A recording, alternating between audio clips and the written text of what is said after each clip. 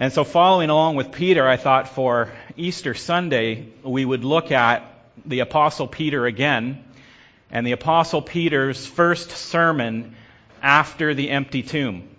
And so it's in Acts 2, verses 29 to 33 is our starting point, and essentially the world, for the first time, is confronted with the reality of an empty tomb. And confronted with that reality that the tomb is empty and Jesus is risen, how do we respond? What do we do with that? And this is how Peter preached. Brethren, in verse 29 to 33 of Acts 2, Brethren, I may confidently say to you regarding the patriarch David, King David, that he both died and was buried, and his tomb is with us to this day. David is still in the tomb. And so because he was a prophet, and he knew that God had sworn to him with an oath to seat one of his descendants on his throne, he, David, looked ahead and spoke of the resurrection of the Christ, that he was neither abandoned to Hades, nor did his flesh suffer decay. This Jesus God raised up again, to which we are all witnesses.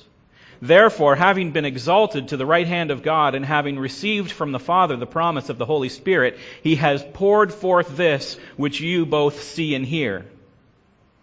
And so here's Peter in the middle of his sermon basically saying, David's dead and he's still in his grave. And so when he was writing in the Psalms, which Peter quotes here, when he was writing that his Lord would neither be abandoned to Hades, nor did his flesh suffer decay, Peter says David was looking ahead to Christ, and this has happened. It's happened right now. It's the first sermon after this happening. Imagine that, 2,000 years ago. And the problem that the people are facing as Peter preaches this is the problem that every person in our culture and in most of the world invariably encounters at some point in their lives. What do you do with that claim? What do you do with that claim that Peter just made of an empty tomb? What do we do with a religion that will not meekly allow itself to only be a philosophy, or to simply be a tradition, or to just be a myth?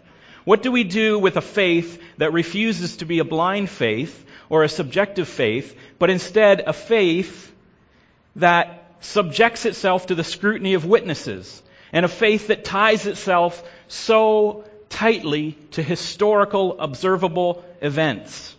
What do we do with a God who refuses to safely exist in just sort of a spiritual realm of feelings and intuitions, but instead this God gets himself born into our world, walks around in plain sight, is very vocal about who he is, God in the flesh. He teaches like no one else has taught. He does miracles. He fulfills prophecy. He stirs up the whole Roman Empire without any discretion or decency at all on his part. What do you do with a God who, instead of asking us to serve him, comes and serves us? Instead of a God asking his servants, us, his creation, to die on his behalf, for his benefit, he comes to die on our behalf. And then to really force our hand, to really back us into a corner, what do you do with a God who comes back to life again, leaves an empty tomb behind, and walks around talking to people, eating breakfast with them, and making even a bigger scene in Jerusalem, to the point where you're really left with no opportunity to ignore him? And so we have a problem, because this is the Christian faith. It forces us to deal with history and reality and flesh and blood and resurrection. And so what are you going to do with the claims of the gospel? At some point, unless you're living under a rock your whole life, you have to deal with this question. It will not remain safely unanswered, because the evidence speaks for itself. The text I just read from the book of Acts is the disciple Peter, and he's preaching in Jerusalem to crowds of thousands just about 2 months after Jesus was crucified and then rose from the grave, and he was seen by hundreds of people, and then he ascended into heaven. And the fact that Peter is even out there, this Peter, if you know the story of where Peter was beforehand, we'll get into that later, but the fact that he's even out in Jerusalem preaching in the streets at all is part of the evidence, but we'll see that later. But for right now, let's look at what Peter's claiming to be a witness of, the historical evidence, the confrontation that we have with an empty tomb. And to do that, I'm going to look at Luke. Luke 1-4 tells us who Luke is a little bit. It says, Inasmuch as I have undertaken to compile an account of the things accomplished among us, just as they were handed down to us by those from the beginning who are eyewitnesses and servants of the word, it seemed fitting for me, as well as having investigated everything carefully from the beginning, to write it out for you in consecutive order, most excellent Theophilus, so that you may know the exact truth about the things you have been taught. That's how Luke starts his gospel. This is Luke saying, I have investigated all this. I am writing it out for you in consecutive order. I am making sure that you are clear about everything that happened among us. And you say, okay, that's fine, but who is this Luke guy? So what? Well, he's a Gentile believer. He's probably Roman. And I love Luke because he's like one of us. He came to faith after the resurrection. He's a Gentile. He's not a Jew. He's just this guy who heard about Jesus, heard the gospel, came to faith, started following the disciples around and writing down all the stuff that he saw and witnessed and heard them say. He says he's the beloved physician. He's a doctor. It says in Colossians 4:14, Luke's a doctor. He followed Paul on some of his missionary journeys. And unlike the letters of Paul, which we've been in, you remember 1 Corinthians, Paul's letters, mostly written by scribes who are trying to keep up with Paul as he's reciting these things, usually in prison, and he has his infamous run-on sentences. In the book of Luke and Acts, which is the other volume that Luke wrote, you have some of the best Greek composition in the New Testament. Luke is educated, he's a doctor, he writes perfect Greek, there's no question of the clarity of what he is writing, he's educated, and he's deliberate in his purpose to tell us exactly what happened.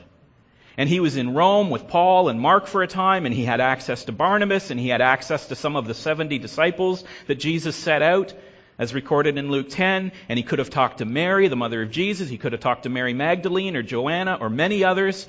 Luke 8 talks about his association with them. He was in Caesarea with Paul and the disciples of Caesarea, says in Acts 21. So Luke's got it, okay? So this is why I'm going to Luke. Because Luke has been there. He's seen it from the outside. He has no bias. He's not a Jew. He's not even a disciple. He has no reason to believe any of this except that he saw it and recorded it. And so I go to Luke to look at the evidence that Peter is preaching to the people in Jerusalem, in which he is confronting them with in the empty tomb. And it's in Luke 24, 1-12, that Luke outlines this very clearly, as plainly as possible, what happened. But on the first day of the week at early dawn, they, the women who had prepared the spices, came to the tomb, bringing the spices which they had prepared. And they found the stone rolled away from the tomb. But when they entered, they did not find the body of the Lord Jesus. While they were perplexed about this, behold, 2 men suddenly stood near them in dazzling clothing. And as the women were terrified and bowed their faces to the ground, the men said to them, Why do you seek the living one among the dead? He is not here, but he has risen. Remember how he spoke to you while he was still in Galilee, saying that the Son of Man must be delivered into the hands of sinful men and be crucified, and on the 3rd day rise again. And they remembered his words and returned from the tomb and reported all these things to the 11 and to all the rest. Now they were Mary Magdalene and Joanna and Mary, the mother of James, and all the other women with them were telling these things to the apostles. But these words appeared to them as nonsense, and they would not believe them. But Peter got up and ran to the tomb, stooping and looking in. He saw the linen wrappings only, and he went away to his home, marveling at what had happened. Now, what are you going to do with that? The evidence, as I say, speaks for itself, and that's what it is. It's evidence provided at face value without any excuses, without any theories or any rationalizations. Luke is just telling us what happened. And I won't go into all the different excuses and theories that there are, but you can safely set aside all the old arguments that have been circling around the last 50 or 60 or 500 years. Jesus didn't swoon, he didn't lapse into a coma and then somehow roll off a 2-ton stone. It wasn't mass hysteria or rational dissonance theory, as they would suggest it was. There was no conspiracy to steal the body. None of the texts point to a group of disciples in any frame of mind to do that, and there was nothing for them to gain by it. In fact, the text says that the disciples who were supposedly stealing the body were actually in hiding with doors locked in fear of the Jews. That's how John describes it himself, one of the disciples in John 20:19. So they're hiding away in fear with locked doors, not out stealing bodies. And any hopes the disciples may have had of Jesus leading them into a messianic kingdom were literally buried. You have to understand the feelings of the disciples at this point. Jesus is in the tomb. The story of Jesus has come to an end, and everybody is standing around speechless. It says that the women reported it, And even there, if you had a conspiracy to somehow report that your Messiah had come back to life and you're a Jewish person, the reality of the culture of the day is these are the last people you would have reporting the evidence, because Jewish women didn't even give testimony in court. It was unreliable in the Jewish culture for women to give testimony. And so this idea that these women were somehow supposed to be setting up this conspiracy or being the credible witnesses of it doesn't even make sense. But all in all, this is not a group of people just waiting on the edge of their seat for an excuse to hold a sunrise service. The disciples didn't get it. All of the teaching of the Gospels keep repeating the fact the disciples didn't understand what Jesus was talking about. They had not picked up that Jesus was going to come back to life and come out of the tomb. They weren't expecting him to rise. They weren't counting the hours until their Messiah shows up on schedule. They were skeptical. What does it say? It says the women came and reported it, and to the disciples' ears it sounded like nonsense. The biggest skeptics in the story right now are the disciples. They don't believe it. And their evidence was the same that we have. They have an empty tomb, a report from these women, and what are they going to do with it? So let's say for a moment you wanted to prescribe the notion that it was a conspiracy of disciples, that this was their master plan to steal the body, and then have the discovery reported by the women, which no Jew would believe, and then they would record these events, but as they record these events in their Gospels, they make themselves look foolish and skeptical and fearful, which is not a very flattering thing to write about yourself. And then the reason for this amazing plan was so that they could set themselves up as leaders among the Jews or something. There was some big payday, some big profit for them if they pulled off this grand conspiracy. No. When they started to tell the story, they were actually beaten, thrown in jail, and some of them were killed. And eventually all of them were killed for this story. There's actually no reason for them to come up with any other reason or story for what happened other than the fact that it happened. I mean, all these old stories are basically discarded now. Not even credible skeptics would believe them anymore. The reality is, if you look at the historical evidence, that the early Christians, the disciples and the early Christians, absolutely believed in the empty tomb and the resurrected Jesus. If they didn't, well, there is no if they didn't. They did. They absolutely did, and there was no question of their faithfulness to that story. And there's no evidence of anything other than that anywhere in Scripture.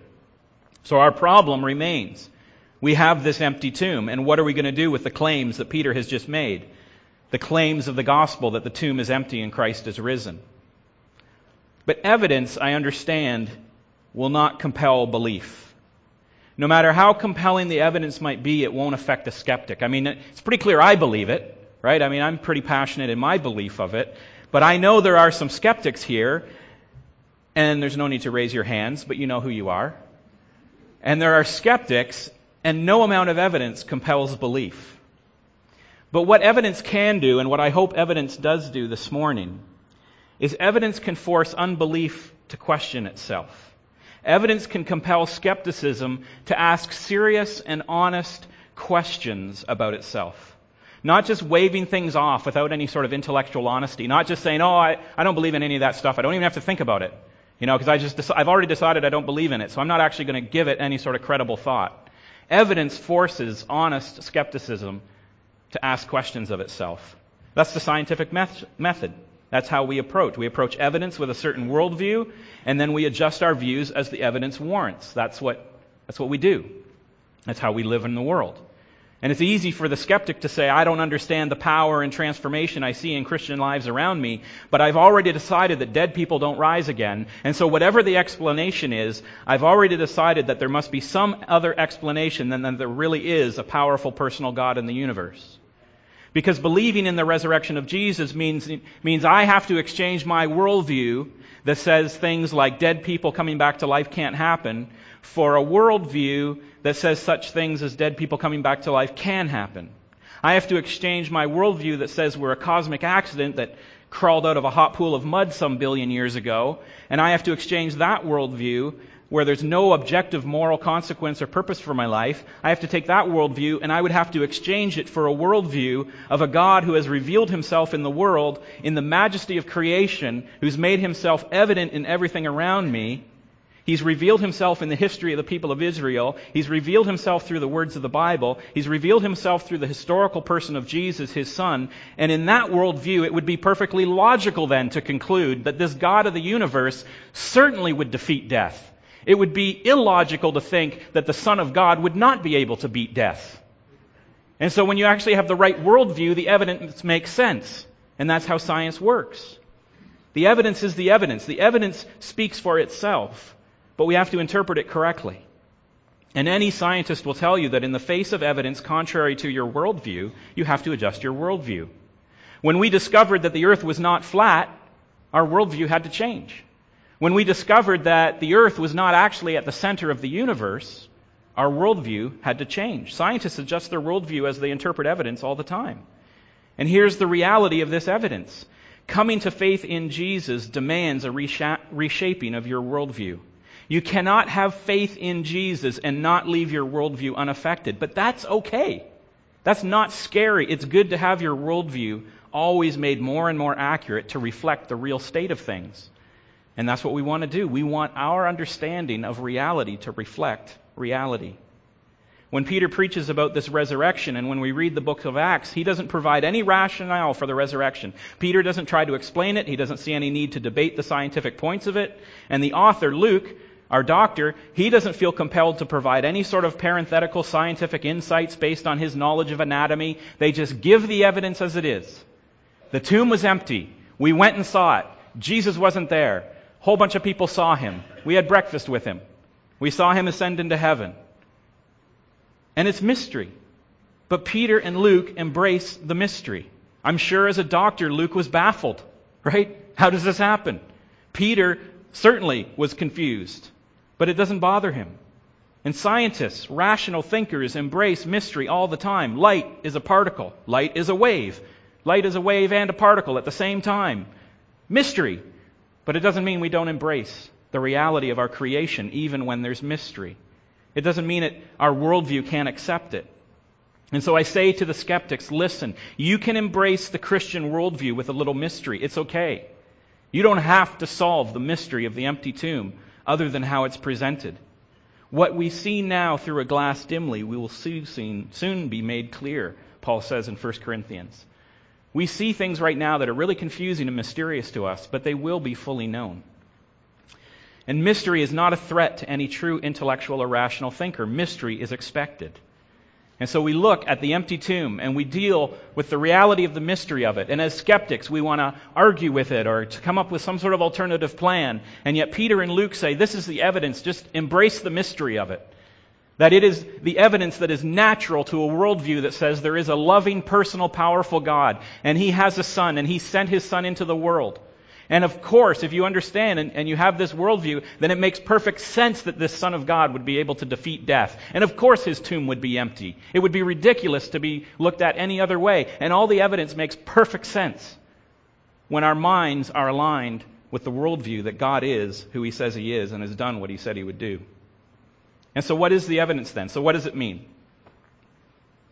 And the plane is landing, don't worry. What is the evidence? What does it mean? All this death and resurrection stuff. What happened? The first question, what happened? What was happening? Peter says. Jesus was making an atonement.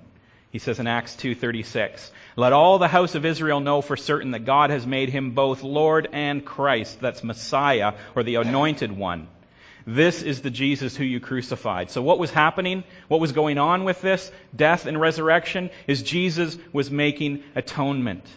He was taking on Himself all the wrath of God so that we could be set free from that. And Peter's clear about what was happening. This is not conjecture or invention. This is what has happened in history. Jesus died and Jesus rose to provide full satisfaction for our sins. And it makes it possible for His Spirit to come and live with us.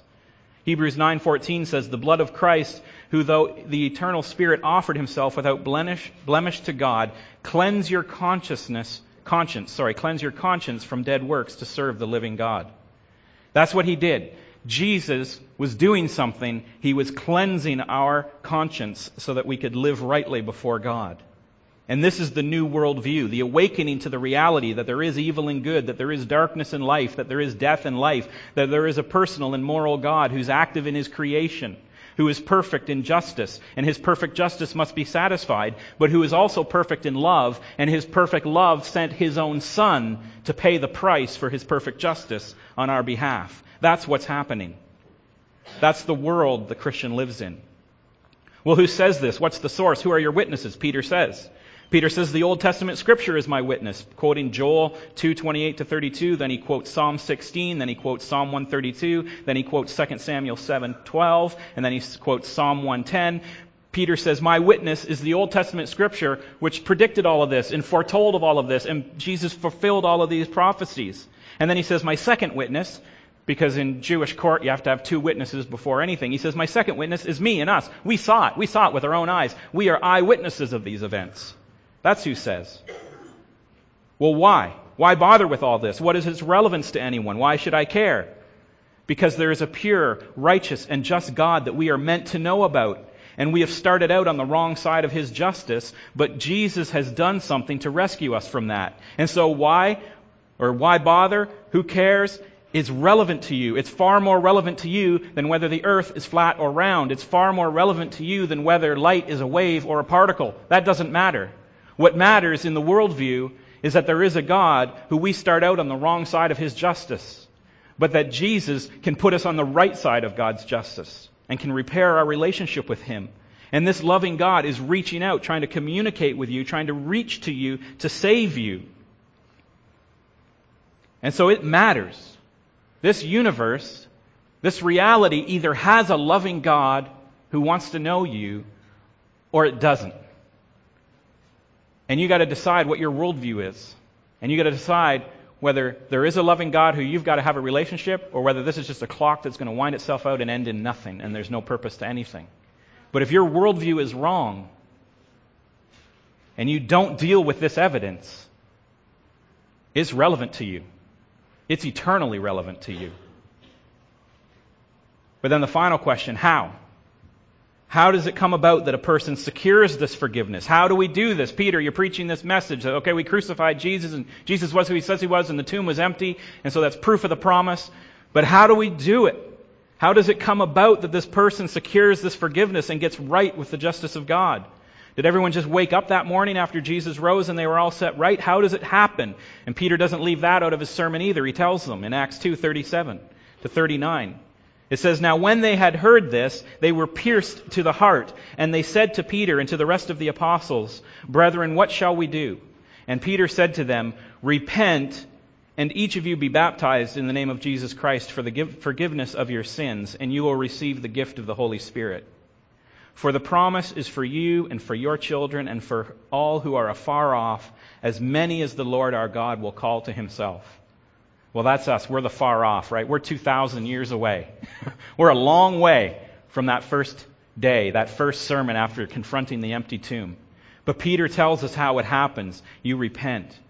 And you may be pierced, as these people were. You may be struck by your own rebellion and sin. You may be convicted in your heart. You may lie awake at 3 o'clock in the morning some nights and just wonder where your life went wrong. And you know something doesn't line up quite right. And you are convicted by your moral discomfort and your intellectual dishonesty or whatever.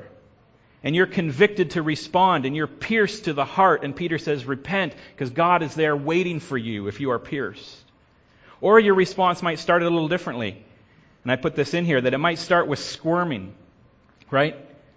A little intellectual or moral discomfort, a little doubt because your experiences in the world are not lining up with exactly how you thought they would. And you are learning more and more that your experiences and the way you see the world and people working lines up more and more with what the Bible says. And you're starting to doubt. And in your own heart, you're starting to agree that maybe the Bible has more common sense and more things to say about how I see people acting in the world than I thought. And that's how I came. I came squirming at what became more and more and more obvious in my life. That's how people like C.S. Lewis came. They came by examining the evidence and the uncomfortable reality that a universe without God was not adding up. And so some come pierced to the heart and some come squirming because it's just not adding up as they look at the evidence honestly.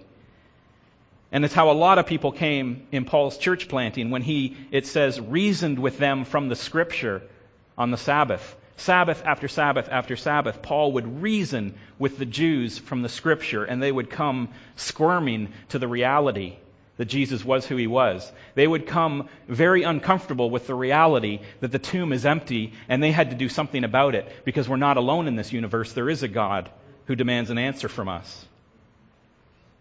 But however you get there, what it amounts to is just as Peter says, it says you repent, and that word means literally you turn around. You turn your life around. You turn your thinking around. You turn your worldview around. You stop running away from God and you run to God. You stop rejecting and belittling God and you start praising God and worshiping God. You start realizing not how unimportant He is, but how He is the most important thing in your life. And everything turns about in an about faith. And that's the story just like of the prodigal son, if you remember that story. He had run away, taken all his stuff, all the stuff that God, his father, had given him, and he went and blew it all on himself selfishly. He had all the toys, all the houses, all the boats, all the women, all the everything, and he ran his life the way he wanted it. And then eventually his plot line ended. He got to the end of the line, just like the disciples. And it didn't work out for him. He was feeding the pigs and eating with the pigs. And he decided he had to turn around and run back home. And when he turned around and ran back home, what did he find? He found a father running to him. And that's what repentance is. You turn around and you run back to God. And you find that God is there running to you to welcome you back. That's what repenting is. So how does faith come? It comes by repentance. It comes by laying down your sword, giving up your fight, realizing that you have nothing to offer. For some people it means stop trying to earn yourself into His good books by being a good person or by working in the church or by morality, right? It means recognizing the fact that you are absolutely bankrupt. There is absolutely nothing in your tank. There is nothing in your bank. There is nothing you can offer God. You're at the end of the rope. The knot has been tied. The knot has come undone. There's nothing left. There's nothing left in the bank. You give up your fight. You recognize you're bankrupt. You realize there is no point in rebelling. You have nothing to offer. And when you get to that point, you turn to God and you realize that because of the empty tomb, He is there waiting for you to turn to Him and love Him and to be loved in return. Peter keeps on exhorting them, he says in the sermon here. Peter kept on exhorting them, saying, "Be saved from this perverse generation." So he confronted them with the evidence. That's the evidence. We have a God who will not be ignored. You have to deal with this question in your life at some point. His Son came physically into our world to show us the way back to God. And He came to pay the price that needed to be paid because we cannot pay it. And He has an empty tomb with all the witnesses and all the evidence presented at face value, well recorded, to prove the promise is real. This is not an empty promise. This is real. God is who He says He is and does what He says He does. And He has the testimony of witnesses willing to die for what they knew. Every one of the apostles eventually was killed because of this story. This is not a story you make up and then tell. This is a story that will get you killed. And yet they told that story so that we who were far off today could hear it. And there is the Holy Spirit drawing you even today to see the evidence again. It is no accident that every one of us are here this morning. It is no accident that the Holy Spirit has put us together and put the people in your life, your friends, your family, to be able to speak to you about the love of God. It's no accident that we have the Scriptures that we can look into and study and preach and teach from. The Holy Spirit is drawing us even today to see the evidence again and not ignore it but respond. Whether pierced by guilt or maybe just starting to squirm a little bit from doubt that maybe there's something here that I have not honestly looked at. Whichever way you come to it, don't walk away from the evidence of an empty tomb unchanged. Let's pray. Father God, we thank You this morning for this reality of an empty tomb, and it confronts us. It confronts us all at different times in our life. And Father, at some point we all have got to decide what we're going to do with it. And so Lord, I pray by Your Holy Spirit that there is conviction here this morning. Whether it's remembering those mornings lying awake at 3 a.m. and struggling with our own inability to meet even our own expectations of goodness, let alone Yours. I mean, we can't even be good in our own eyes, let alone be good in the eyes of a perfect, holy, and righteous God. And Father, thank goodness for Jesus, who says we don't have to be perfect. I'll be perfect for you. And as I enter your life and you ask for my Holy Spirit, I'll transform you. But I've paid the price so that you don't have to pay. Or Father, maybe it's people who are just squirming a little intellectually. They've been skeptics, they're doubting, they're wondering, yeah, I've heard all this, I don't believe it. Father, convict them to look at the evidence at face value. It's not scary to change your worldview. It's smart to change your worldview to fit the evidence. And the evidence is that there is a personal God who created everything that we see. It's evident in your creation. It's evident in the history of Jesus. It's evident in the empty tomb. You've always said who you are. You've always said what you would do. You've always done what you have done. You are faithful to the end. Father, convict us to believe it, to live it on this side of the cross and for eternity. Father God, I just ask that by your Holy Spirit there be conviction here this morning. We pray this in Jesus' name.